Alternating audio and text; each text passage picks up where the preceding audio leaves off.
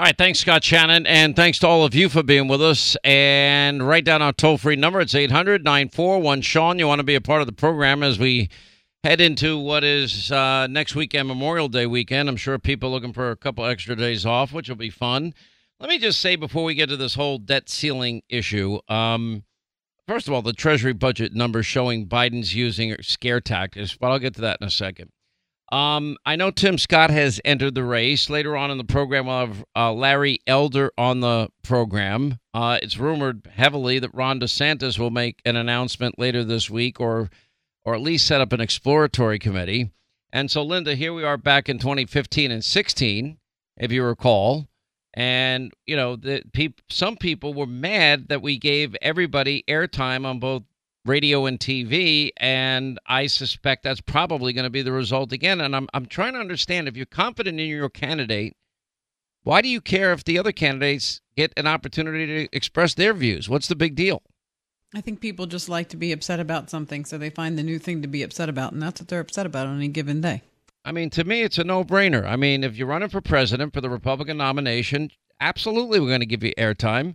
And when it came down to the end, we were being accused of taking Trump's side. And I remember we did a side-by-side analysis of how much time we gave, Trump and some of the other candidates. And it was like almost dead even, wasn't it? Yeah, in fact, the person that got the most time was Senator Cruz, which was very, very funny because we had a lot of Cruz supporters that were very they were angry. mad at me at the time. Yeah, very angry.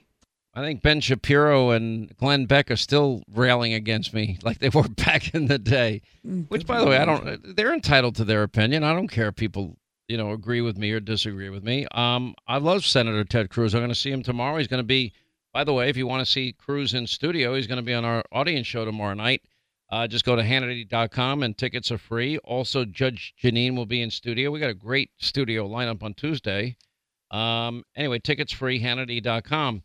So the big issue here, and let me start by backtracking on this, is going to be in 11 days, Janet Yellen is saying that it is a drop-dead date for the debt ceiling and that the United States of America, the full faith and credit of the U.S., is hanging in the balance. And for the first time in America's history, we will risk being a defaulting nation. And they've been saying that. They're setting the stage for saying that if we don't do this by June 1st, this is going to happen. Now, if you follow the math, what they're saying, and Fox Business did a really good piece on this, the math, it's just not true. And yet the Biden administration is all in. He comes flying back from the G7, cut short his trip abroad just to deal with the crisis that Joe Biden himself created. I'm going to give you a timeline that should be pretty jarring to you. The Biden administration has gone all in on the idea of default as a scare tactic, to bully conservatives into caving on an issue. Now, when you look at the timeline, you realize, oh, this is not the Republican Party's fault. This is Joe Biden's fault. This is a crisis created by Joe Biden. Joe Biden made a bet. His bet was that Republicans would never unite in the House and come up with a bill that would deal with the debt ceiling, and they did. And it's actually a very responsible bill. So we go back to 2022 spending levels. It's only 2023. Now, we're not talking about a massive cut here. And then we would also we would limit baseline budgeting increases moving forward annually to 1%. The Republicans are going after the 87,000 IRS agents. The Republicans also want more drilling, which is good for the economy. But if you go back to January, it was Biden and Karine Jean-Pierre, quote, Karine, we are not doing any negotiation over the debt ceiling. Janet Yellen announces extraordinary measures as the U.S. debt reaches the statutory limit. She was saying that in January. Biden called the debt limit a big debate, which his staff had to walk back. Speaker McCarthy calls on President Biden to begin debt limit negotiations on January 20th. He did it again on the 22nd. McCarthy called for a meeting on the 26th of January. McCarthy called on Biden to, on the 31st. On February 1st, Biden has a meeting with Speaker McCarthy. And Speaker McCarthy told Biden that, no, we're going to have no tax increases. And there's got to be restraints on spending. Okay, February 6th, McCarthy delivers an address on the debt ceiling for negotiations with the president. Schumer promises a clean debt ceiling. In other words, he's not going to negotiate. So then February 15th, McCarthy is asking Biden to begin the negotiations. February 28th, Biden said, I will not negotiate whether America pays its debt. I will now not allow this nation to default. And then it went through March. McCarthy again calling through March on Biden to begin debt limit negotiations. Then McCarthy in April delivers an address warning Biden, could bumble it into default if he fails to negotiate. Remember, McCarthy's got a very limited, margin of victory in the House. And Biden was betting the whole time that he would not get a majority of Republicans to agree. Well, he did. And they raised the debt ceiling, but they score out $4.8 trillion in saving, according to the Congressional Budget Office. April 19th, Biden calls House Republicans wacko notions. And McCarthy calls on Biden again to negotiate. April 19th, Karine Jean-Pierre calls on McCarthy to put a bill on the floor. Then she says on the same day that it doesn't make sense to claw back unspent COVID funds. Why doesn't that make sense? We didn't spend it, bring it back in and save money. We have $31 trillion in debt. The next day, she says House Republicans their plan would melt bones, whatever the hell that means. Again, April 24th, Biden is asked by McCarthy, let's negotiate. April 26th, Republicans passed their Limit, Save, Grow Act to raise the debt limit, go back to 2022 spending levels. It saves the American taxpayer $4.8 trillion over 10 years. That's responsible. He did his job. He's still calling on Biden to negotiate. Still, they won't do it. You have 43 U.S. senators. Now 44 if you include Senator Kennedy, although he didn't sign the pledge. But all through May, Biden is calling McCarthy. McCarthy is saying that McCarthy refuses to negotiate. McCarthy's saying, I'll meet with you any place, anytime, anywhere. Anyway, May 9th, McCarthy calls on Biden to begin negotiations. Karine Jean-Pierre, May 12th, we're not going to negotiate on the debt ceiling. May 16th, after 104 days, Biden agrees to appoint negotiators. Okay, after they finally met, Biden was missing in action for 97 straight days. Now, if it's really locked in, which I don't believe, I think that's a talking point, because Treasury issues debt, which is, notes and bonds and promises to repay borrowings with interest. If the Treasury fails to do so, like missing a payment on a mortgage, that is default. The Treasury has the ability to prioritize payments, and its own data released on Wednesday of last week show that it has enough revenue coming in to service the debt, avoid a default in the event the debt ceiling's not raised. So cumulative revenue for the current fiscal year, $2.687 trillion, while net interest on the debt comes to $364 billion.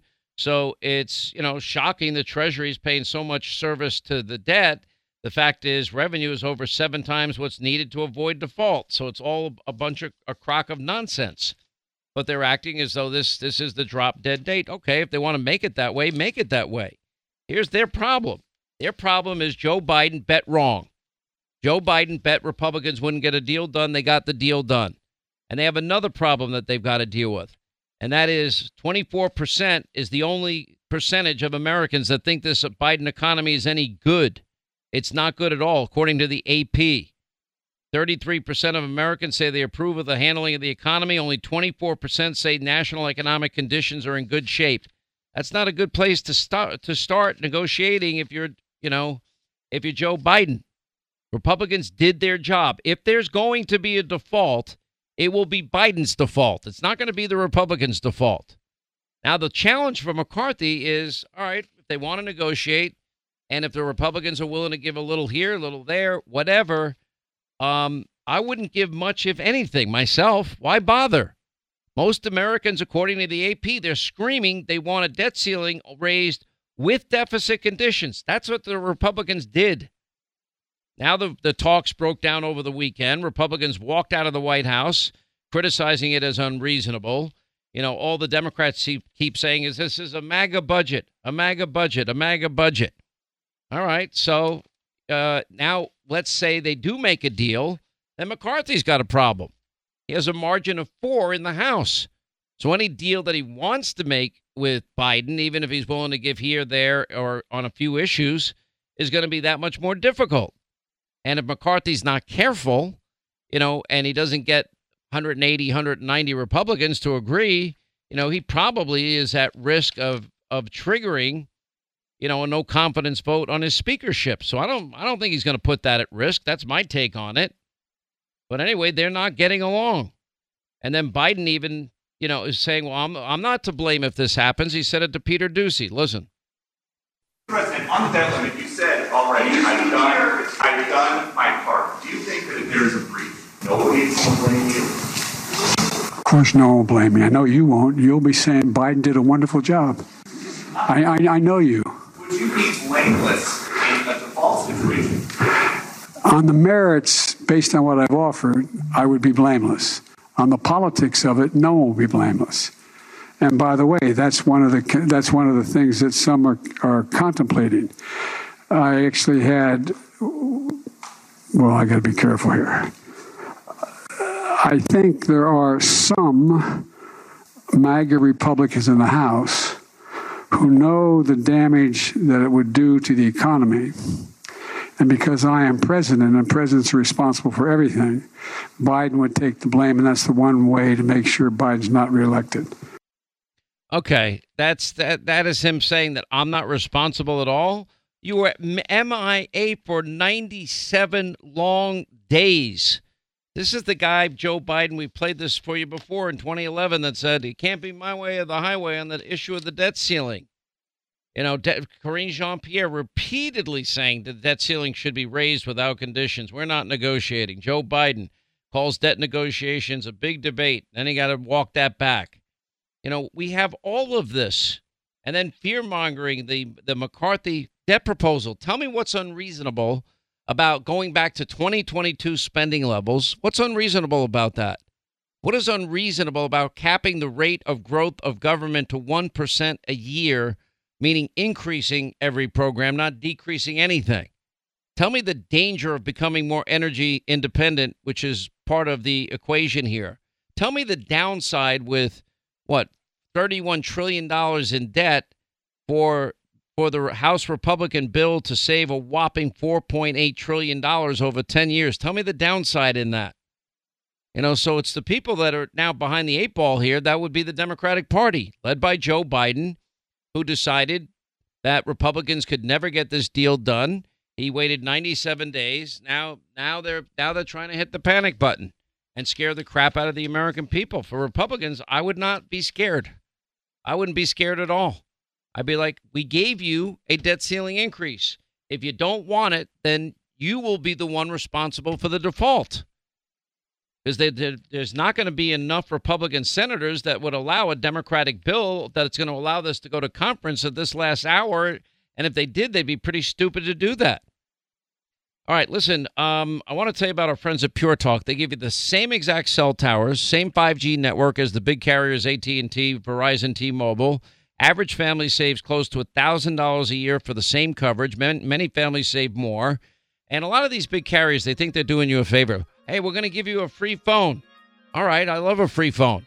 But then you look at the small print. What about the hefty activation fee that they put in there, or the 4-line requirement that they put in there?